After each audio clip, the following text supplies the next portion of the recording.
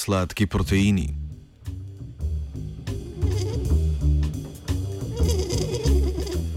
Ekipi raziskovalcev z Univerze ETH v Zürichu je uspelo določiti strukturo pomembnega encima, ki v evkarionskih celicah na proteine pripenja sladkorne enote.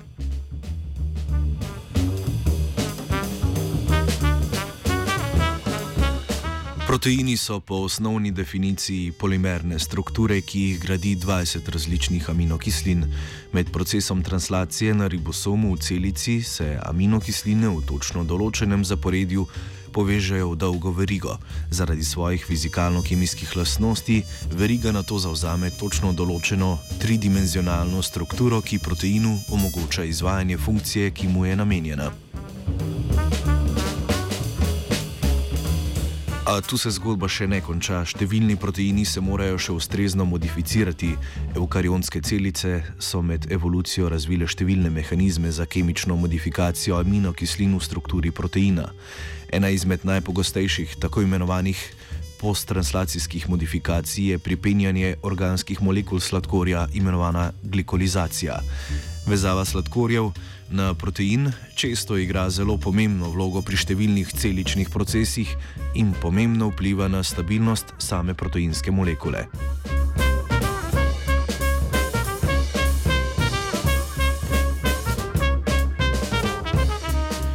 Ekipi strukturnih biologov z Univerze ETH je prvim uspelo določiti strukturo encima oligosaharil transferaze iz kvasovke Saccharomyces cerevisiae.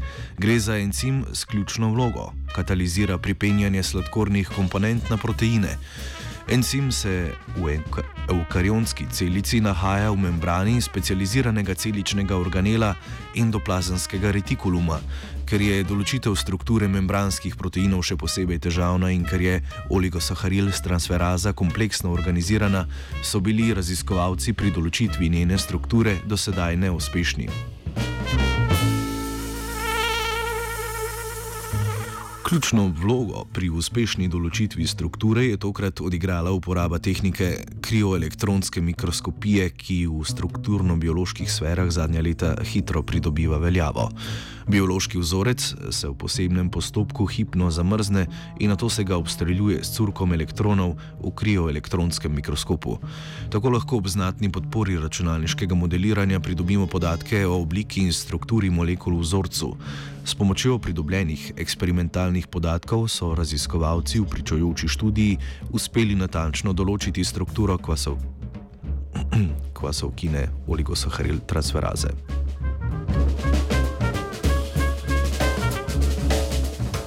Dosežek predstavlja pomemben košček v mozaiku enega pomembnejših in še vedno ne povsem razumljenih celičnih procesov posttranslacijskih modifikacij proteinov.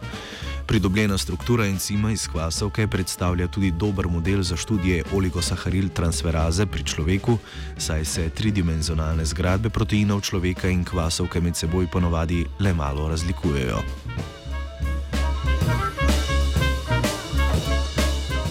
S proteini se redno sladka tudi vajenec Uroš. Mati, skodelico kave mi prinesite. Ivan, a boš nesel boš turško? Mati, skodelico kave mi prinesite. Ivan, a jo bo s cukrom ali jo bo z natrenom?